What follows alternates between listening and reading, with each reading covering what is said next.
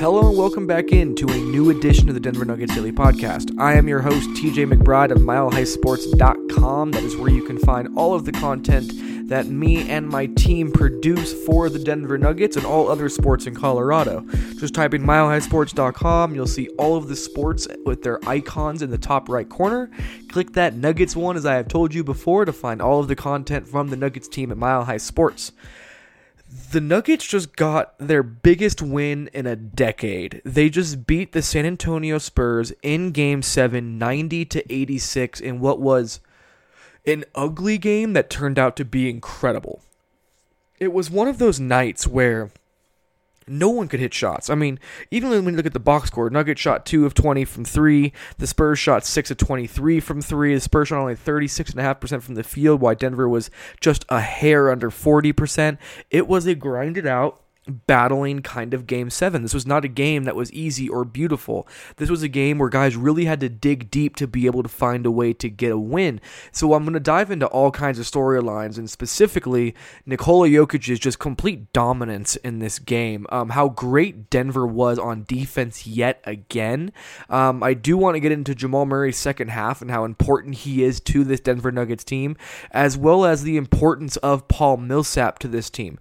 Paul Millsap did not have a huge game, but man, I mean, think of it this way. He was a team high +4. The next highest plus minus was Torrey Craig, which was Paul Millsap was a +12. The second highest was Torrey Craig at a +4. And yet he only scored 9 points, only had 7 rebounds. But there was a reason he was so important in this game. So I do want to talk about some Paul Millsap stuff. I'm not going to look too far ahead to Portland. I will answer some questions that came in from listeners, but I'm going to do a separate podcast tomorrow.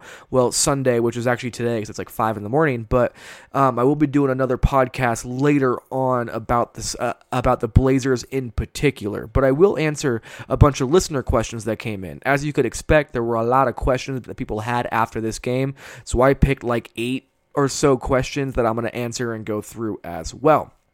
Before I do that, though, got to pay some bills. First, quick shout out to the Regulators Production Group for making the beats on the intro and outro of this podcast. You can find them at Regulators Regime on Instagram. You can also follow at Rod Simba on Instagram, who is one of the 3 regulators in the Regulators Production Group. For all of your audio production needs, they are there for you. They're the ones who made the beats that you hear on this podcast all the time. So give them some love. And also Terrapin Care Station, which is the presenting sponsor of the Denver Nuggets Daily Podcast. Without Terrapin Care Station, there is not a podcast. So before I go any further, here is a quick word from Terrapin. Before we get into the rest of the Denver Nuggets Daily Podcast, let me give you one quick word from our sponsors over at Terrapin Care Station. Since 2010, Terrapin Care Station has been providing patients and customers with high-quality cannabis products at everyday low prices. Serving the communities of Denver, Boulder, and Aurora, they offer their own flower and concentrates, as well as all the brands you love at prices that you just won't believe. They pride themselves in having the most knowledgeable and professional staff in the industry, and their team will work with you one-on-one to help you find the products that are perfect for you. Their dispensaries are unassuming, safe, and discreet, with ample parking at every location for a seamless retail experience. For up-to-date menus and promotions, head over to www.terrapincarestation.com or just come visit one of their 5 convenient Colorado locations today. Again, that is terrapincarestation.com, TERRAPIN carestation.com.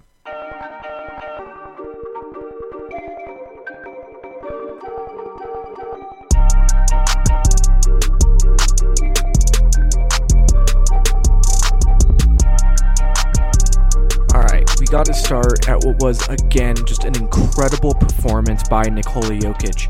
He ended up finishing this game with just 21 points while shooting 9 of 26 from the field and missing all 4 of his threes, but that just didn't matter because everything else he was doing, 15 rebounds, 5 of them were offensive, 10 assists, 0 turnovers, 3 block shots, a steal. Yes, his shooting numbers were not good, but he continued to shoot when the Nuggets needed him to. He carried them when the Nuggets needed him to. And his aggressiveness set the tone for his playmaking because there was so much attention drawn onto Nikola that he was able to continually keep finding open teammates to be able to create great looks for them, despite the fact that his own shots were not falling. And I think if you go back a year in time, there's just no way that Nikola Jokic would have continued shooting despite the fact that he was missing so often.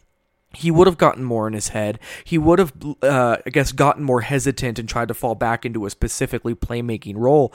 But as he has grown into this franchise player and this legitimate star player, he has realized that him shooting is not a negative thing as long as he is getting the right shots. And he was getting the right shots tonight. They just weren't falling.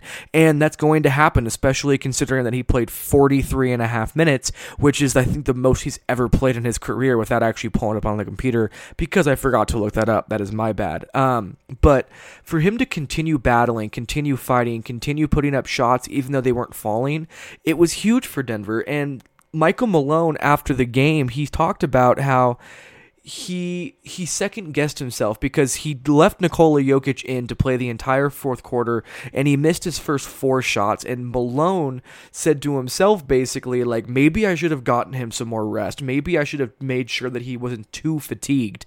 But they needed him, and this is what Malone said, they needed him to continue to spread the floor because of the attention he grabs, and the fact that he makes every single person on the floor with him on his team better. And he did that. His shot was not falling, but yet he found Torrey Craig for a gigantic layup that he had on a back cut, and also ran that DHO with Jamal Murray that got them the last bucket they made, which ended up being the go-ahead bucket that Jamal hit from the left elbow on the floor. So while Nikola Jokic's shot was not falling, he continually found ways to help in this game. And that's why, to me, while Jamal Murray did have better numbers overall, Nikola Jokic was still the MVP of this game, just as he has been the MVP of this series. And now that we can kind of look at Nikola Jokic's first NBA series as a whole, it's staggering what he has been able to do. So he has 2 triple-doubles because he finished with a triple-double tonight with his 21-point, 15-rebound, 10-assist triple-double. He also had a 10-point, 14-rebound, 14-assist triple-double in Game 1, if I remember correctly, and he also had a 43-point, 12-rebound, 9-assist game, which was only the 4th ever done in playoff history. So what that all adds up to is Jokic averaging 23.1 points per game, 12.1 rebounds, and 9.1 assists per game. The only other player in NBA playoff history to have those numbers across an average for a full season was Oscar Robertson 56 years ago. That is the kind of rarefied air that Nikola Jokic is in.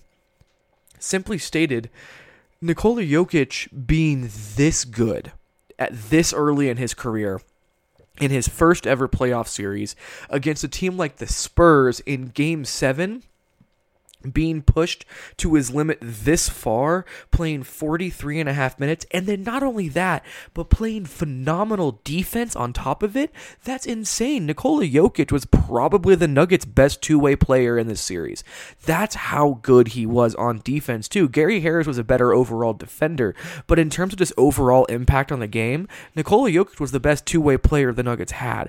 That is insane, considering that when you look back in time a year ago, you would have been laughed out of the room for saying that Nikola Jokic would have been the catalyst for the Nuggets defense that held the Spurs to just 86 points. That is mind-boggling to me. And it was all on the back of Nikola Jokic, who was just once again absolutely outstanding in this game.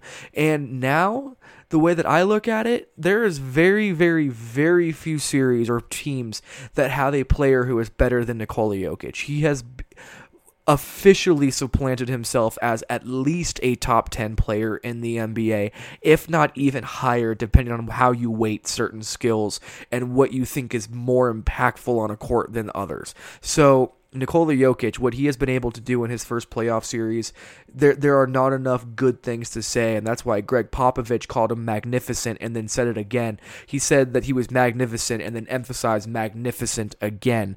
Like, that is... When Greg Popovich is doing that, that's insane. Michael Malone called him a future Hall of Famer, an All-NBA player, and an MVP candidate today in his pregame conversation. Nikola Jokic is that good, and he's still just 24 years old in his 4th season in his first playoff series that he just completed. So, what a ridiculous ridiculous series from Nikola Jokic, something that I will never forget. That was an absolutely legendary playoff arrival from a player like Nikola Jokic. That's enough ranting about Nikola Jokic. I do really want to talk about Denver's defense because, Lord, were they good tonight. And it wasn't just that the Spurs were missing shots. It was one of those things where Denver just battled every second. The Spurs only finished with 34 points at halftime. The Nuggets were just flying around. Nikola was great down low using his positioning. Jamal Murray was battling at the point of attack. Gary Harris swallowed Derek White whole tonight. Derek White was 0 of 7 from the field and 0 of 4 from the three-point line tonight. Only had 4 points, had a turnover, and only 2 assists. Just absolutely annihilated him. And Paul Millsap was great defensively. You had Will Barton making great defensive plays like these big blocks. You had Torrey Craig just everywhere. His energy was infectious in this game. So, pardon me, but the Nuggets defense, there was such a consistent intensity on defense from the Nuggets in this game.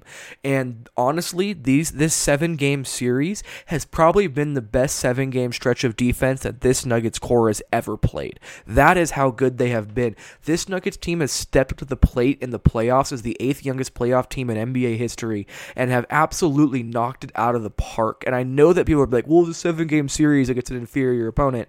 The Nuggets had so many outlier shooting performances that were negative, while the Spurs had outlier shooting performances that were positive, and the Nuggets were 1 bucket away from winning the series in 5 games. That's how good Denver was, and they have never been in the playoffs before as this core, other than Will Barton for a couple games, Paul Millsap, and then Mason Plumlee. That is insane to me. And on top of that, they hadn't won in San Antonio in 52 years or something.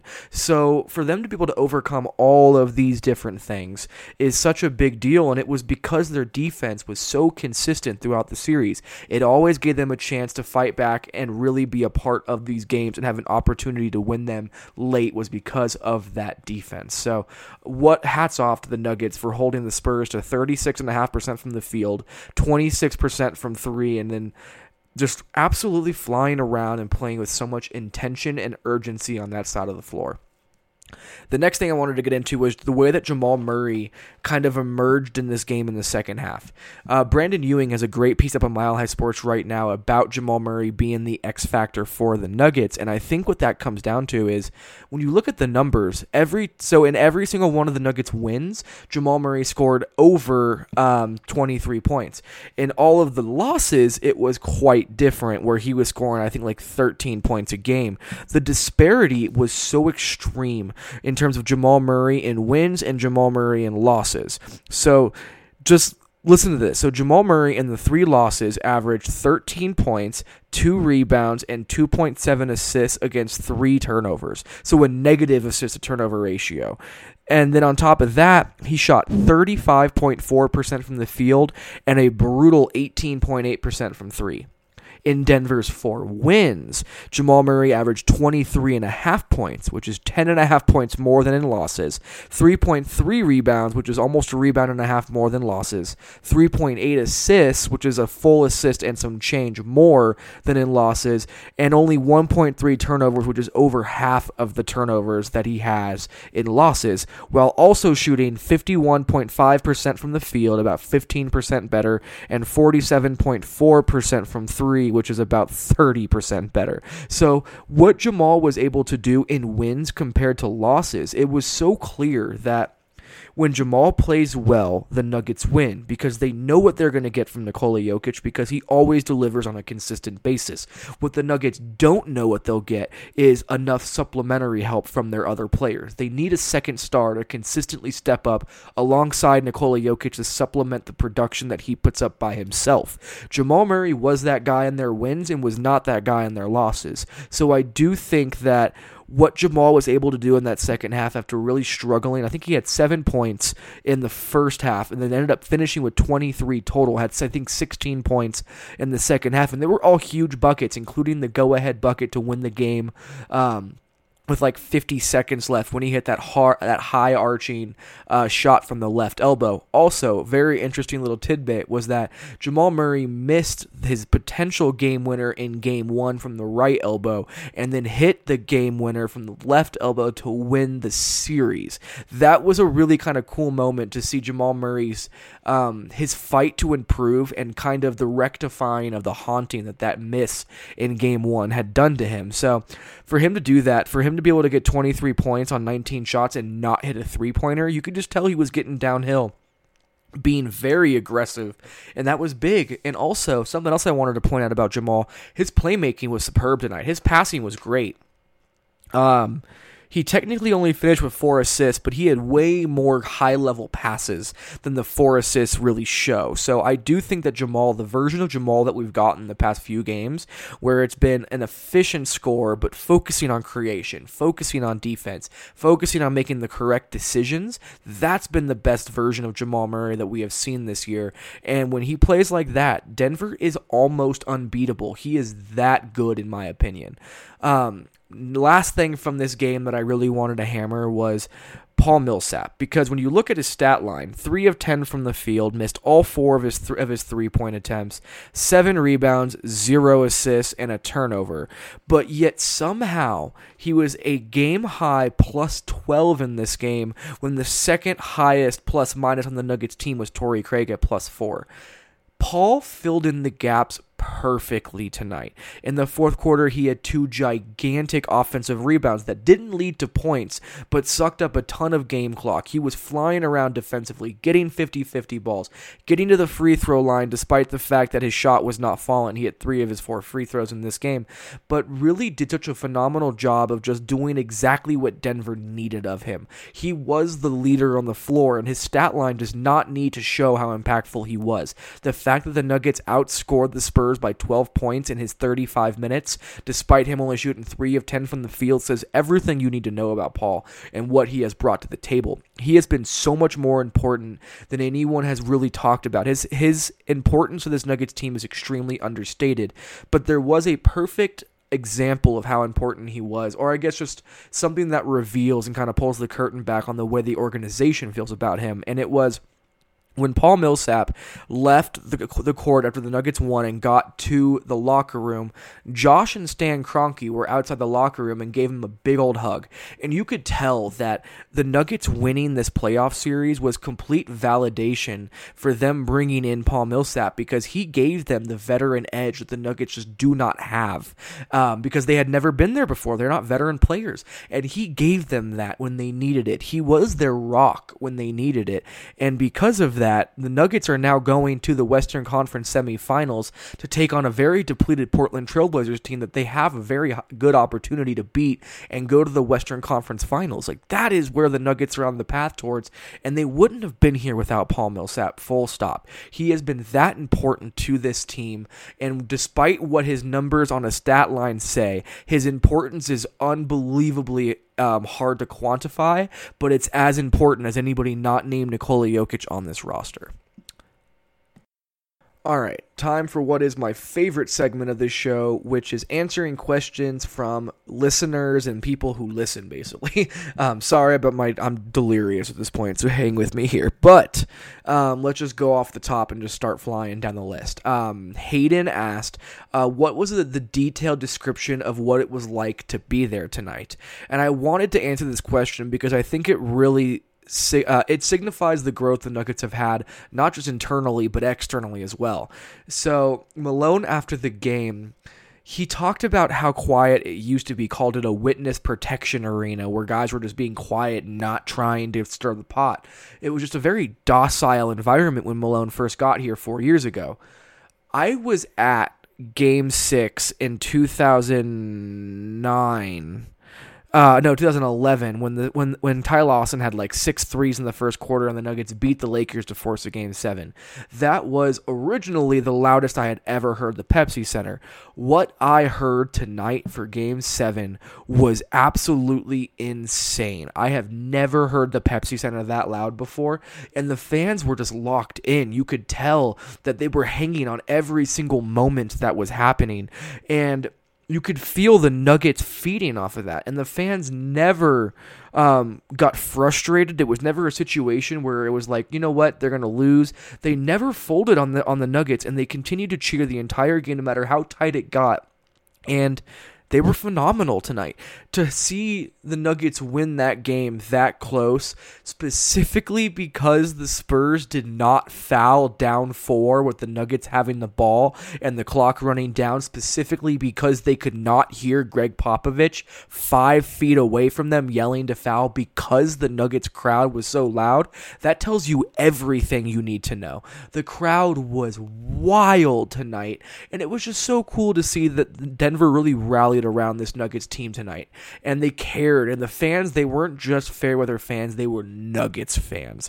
They were not, San Antonio fans, they were Nuggets fans. So that was fantastic. The aura in the arena was insane, and when they started popping that confetti, you could just feel the relief and the excitement in that arena. And honestly, the Avalanche get the same kind of love, and now that the Avalanche and the Nuggets are both in the second round of the playoffs, the Pepsi Center is going to continue to be one of the most fun places to be in all of Denver. What a ridiculously fun night, and I'm happy you brought that question up because it deserved to be talked about. All right, next one. Omar asked, what does this series say about the immediate and long-term future of the Nuggets? For me, it immediately puts them into the conversation as a legitimate top 4 seed for at least the next 3-4 years, so long as this roster stays together. This is the official cementing of the Nuggets being legit. The whole frauds and fraud superstar and see you next year kind of thing that was floating around about the Nuggets before the playoff series against the Spurs happened, those should be dead now. They should not be around. They should not exist. This Nuggets team has proven itself time and time again. That's what I took away, is that this Nuggets team is for real. They are not here just to be a one and done or a flash in a pan kind of a team. They got real aspirations and so much more growth ahead of them. Jamal Murray hasn't even scraped anywhere near his ceiling yet. Gary Harris still has improvements that he can make. You still have guys like Will Barton who have struggled and been injured all year. Nikola Jokic, who knows how much better he can get. And that's without the Nuggets changing their roster at all, or without talking about guys like Monte Morris, Malik Beasley, Juancho Hernan-Gomez, all these guys that are really high upside guys themselves. So for me, this completely removes the idea of the Nuggets being imposters. That's how I feel about this game, Omar. Miss Hyde asks, what % chance do you give the Nuggets to beat Portland? For me, I'm very high on the Nuggets in their matchup with Portland. I think the Nuggets have a... Screw it, I'm delirious. I could use that as an excuse. A 75% chance to win that series. That's how much better they are, in my opinion, especially with Jusuf Nurkic hurt. That's a very big deal in the series because the Portland Trailblazers have absolutely nobody who can match up with Nikola Jokic. On top of that, the Nuggets are not going to have to fight with the whole idea that they haven't won in Portland like they hadn't won in San Antonio. The whole mental approach, the looming overarching narratives don't exist for Denver negatively against Portland like they did against San Antonio. Actually, the opposite is true. The Nuggets have beaten the Trailblazers 6 straight times, if I remember correctly, including all 4 times this year. So this has nothing to... This is a very different series than the San Antonio series, but the Nuggets have all of the opportunities in the world to win this series. They are better, and they have the right matchups to exploit them, and the Portland Trailblazers being this banged up is just going to make Denver's life that much easier. So I do think that the Nuggets handle business in a big way in this series. Will this team be exhausted in the series against Portland? The John Wick fan account asked this question. Yes, I do think so. Nikola Jokic has never played this many minutes before, and the Nuggets have a total of 1 day in between Game 7 against San Antonio and Game 1 against Portland. So I do not expect Denver to go into that game fully rejuvenated and ready to go. Like, Jamal Murray has been beaten to a pulp over the past 3 weeks. Like, he has been struggling. Like, his shoulder is hurting, his leg is hurting. He clearly looks like he is in pain more often than not. So I do think Denver is tired. I think they're going to need to rely on guys like Gary Harris, Monte Morris, Paul Millsap to help carry them. But the other thing is that most of these Nuggets players have never played this deep into the season before. Like, the only few players on this team that have been to the playoffs before has been inconsistent other than Paul Millsap. So they have never played this many games. Like, they are now at game 90 is coming up next. Like, they have not done this before. So I do expect them to be exhausted against Portland in that series. David East, who has been a good friend of the show and is always asking questions, shouts to you, asked, how did the Nuggets stop CJ McCollum? I'm going to do a big film study that'll end up dropping sometime late Sunday. I don't know when, probably after I watch Game of Thrones, but I do think that the Nuggets, whoever CJ McCollum ends up defending, I think the Nuggets are going to run that person, whether it's Gary Harris or Jamal Murray, through just mazes of screens. CJ McCollum is not fully healthy, and if you want to tire him out, you do it on the defensive end of the floor. So I think you run him through as many screens as you can, see if he can keep up with you, try and exploit him in the pick and roll and get him to switch onto like Nikola Jokic and bigger guys so that they can exploit those mismatches down low. You have to attack him, though.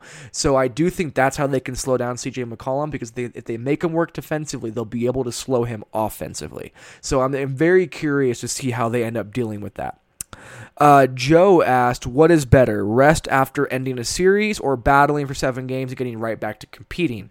This is a very interesting question. It sounds stupid because, of course, teams would rather have more rest and be done with this season early, but there's a lot more to it than that.